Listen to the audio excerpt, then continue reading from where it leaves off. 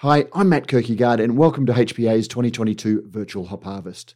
Today, Owen Johnson speaks with Gail Monching, Farm Administrator, about the breeding program and cultivating new hop varieties. Then we hear from Ben Krause and James Ditko from Bridge Road Brewers on how they assess new hops and develop new recipes. You'll find a full transcript to this conversation on the website and also links in the show notes.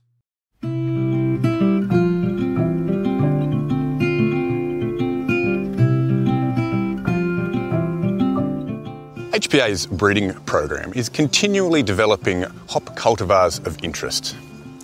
We conduct 20 to 40 cross-pollinations on each farm, resulting in between 2,000 and 4,000 new varietals each year.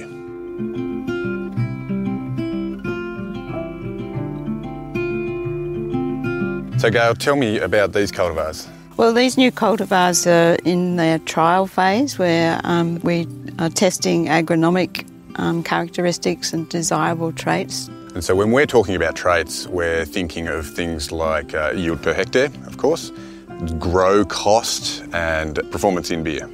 All those things, Owen, and by the time they've finished in this trial period, we've only selected less than 1% of the original cultivars that we put in the ground many years earlier. It can take between 6 and 10 years from the original cross-pollination before it reaches brewing trials. Once we reach that stage, we're looking to work with brewers who have the staff and the skills and facilities to generate meaningful sensory data. That's really critical for us in determining what experimental varieties are going to achieve success in breweries. So experimental hops are those ones that are still working their way through the system. Before Eclipse was Eclipse, we all knew it on the farm as HPA 016. Galaxy we knew as HPA 008, and Big Secret was HPA 013. So all of these named varieties that we know and love today could have fallen over at this trial and screening stage. That's a definite. Only the good ones make it. Their limited volumes have brewers excited to be the first to trial these experimental varieties. We're lucky enough to have Bridge Road Brewers, a pioneer of the craft beer industry in Australia, a stone's throw from our Victorian farms. They've worked with us on brewing trials for a number of our experimental hops, providing meaningful feedback through their in-house sensory program. G'day, mate. G'day. So, tell us the Bridge Road story. My story and the story of Bridge Road and beer probably goes back to after finishing high school. I grew up in Beechworth. Wasn't sure what I was going to do and ended up working in a local winery, Sorenberg Winery, and got really interested in the process of growing things and making things. And I went off to Dookie Agricultural College and studied horticulture and a bit of enology as well, so winemaking. And then I headed off to Europe for nearly 4 years working in wineries, but then really in Europe discovered the diversity of beer and how much great beer was out there. So it really inspired me to do a postgraduate diploma while I was travelling in brewing through Uni of Ballarat, and I worked at a small brewery in Innsbruck at the same time as well. Came home with the idea of starting a brewery, and my parents said, you can have the garage. It was 100 square metres, so I got a loan to buy some second-hand equipment. We started with a 1,000 litre brew kit, bottling line and a bar, so we started installing it in 04 and was opened by 05. From the initial 1,000 litre brew house, where are you today? We lasted 12 months in the garage, and we were just struggling for space, which we knew we would, but we'd proven the model. And then moved into here, and then over the years it's been organic growth based on the revenue we make. We'll be up above, hopefully towards 1.5 million litres a year here on site, and we're also starting a brew pub in East Brunswick at the moment as well. So you've got that wonderful international experience. Have you been able to couple that with your proximity to the local hop farm?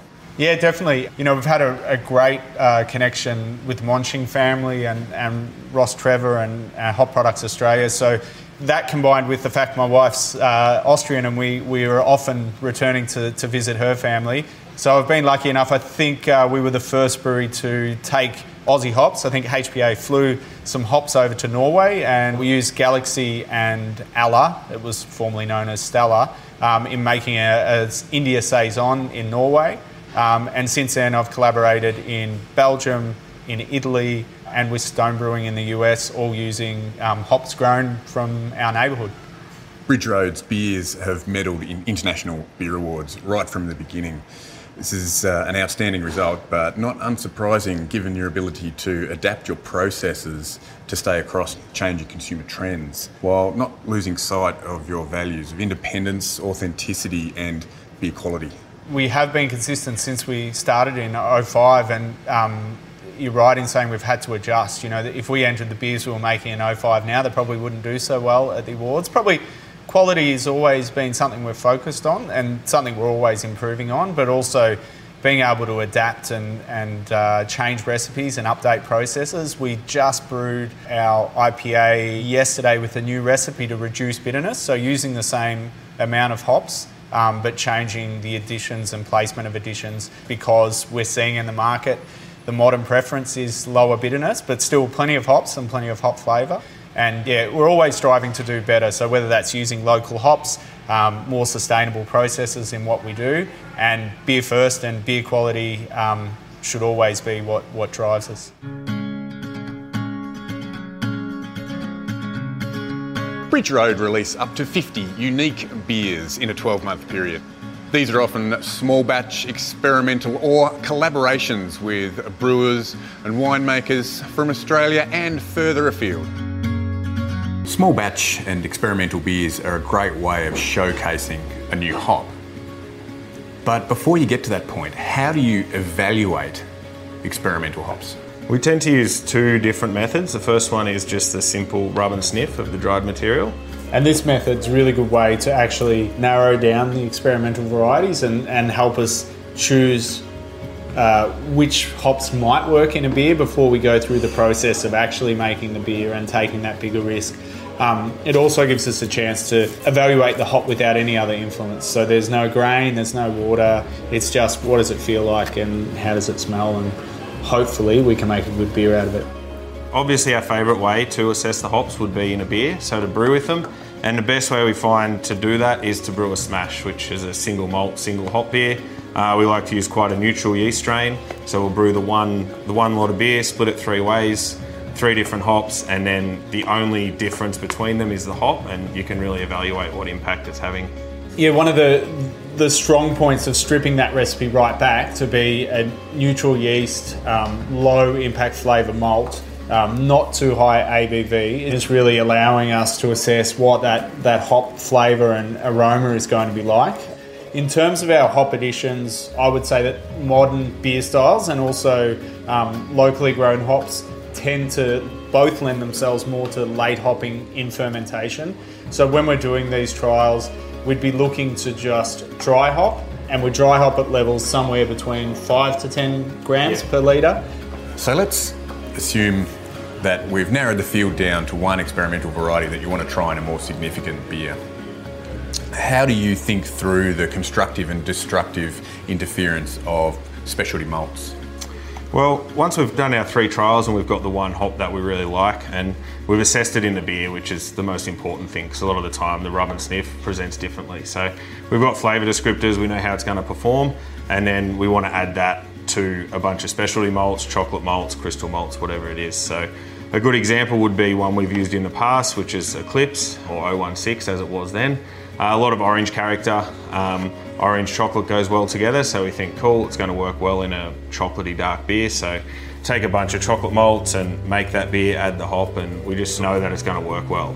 Is it a similar process for thinking through more complex yeast interactions? I'd say it's almost exactly the same, except it just lends on a lot more experience. So there's certain yeast strains which are going to react really well to high levels of hopping, and others which react well to low levels of hopping. And we know the flavour profile and just work out how they're going to go well together from that experience and combine them that way. Once a hop has gone through your in-house sensory system and you're confident that it's going to have a beneficial impact in beer, how do you go about building it into a commercial release? Well, it's about looking at the art and science of the process, I guess. We take a lot from those small batches and we know how that hop's going to perform, and then just scaling it up. There's also commercial reality, so looking at what we feel like the gaps in the market are, how we can utilise those hop flavours to fill that gap, we have a lot of in-house discussion around developing and releasing new styles, and it could be that the hops present the reason to create a new beer, or the hops could just fill a gap and, hey, this new hop will really do that job for us. So there's obviously skill and experience in understanding beer styles. And the style guidelines will give you parameters like OG and FG, colour, alcohol, amongst others. I used to thrive in that environment, but do you find it a bit limiting? Well, while we're not following them strictly, we are still following a set of guidelines loosely. You know, we're not going to make a 2% double IPA. But in order to make that beer, we'll take those hops that might be an experimental variety, and we've got the flavour profile from those experimental batches, and then just choose the malts and the yeast that go with it. Yeah, and taking into account all those things, and not to forget the initial meeting that took place, and deciding on what we think the market is looking for and what the consumer wants. James will be formulating that recipe, whether it's to hit low BUs being the modern preference of that style, so we're steering away from what the style guidelines say and creating a beer that we determine that we think will perform well in the market. So recipe is a little bit around that. We'll often go back and forth and say, hey, how should we do this hop addition, or what's the hop selection or the malt selection going to be, based on performance of past recipes, our experience, and also what we think is going to perform well in the market. Knowing your brewery and being able to anticipate the variables that you need to manage is absolutely critical. Do you have any hop-specific pressure points that you know you need to be aware of? Yeah, of course. And I mean, internally we have, just like any other brewery, we have our own quirks and we have our own parameters, but there's obviously those basic points that we're all looking at. So we don't want to have the hops in the tank for too long. We don't want to dry hop too late and create dry hop creep, which has really been a big issue for people probably only starting maybe 4 or 5 years ago. We really started to understand what that was. So just looking at that, the timing of the dry hop to get the right interaction with the yeast. Yeah, so once we've covered off those technical challenges and practical realities of dry hopping and managing hops, we're really able to come full circle in, realising those hop flavours and aromas that we've envisaged here in our sniff and rub, through to trialling in a small batch, through to developing a recipe or finding a need to use that hop, and then translate that from this process through to a glass in the hand of ourselves, but also just as equally important, the consumer as well, having that vision realised.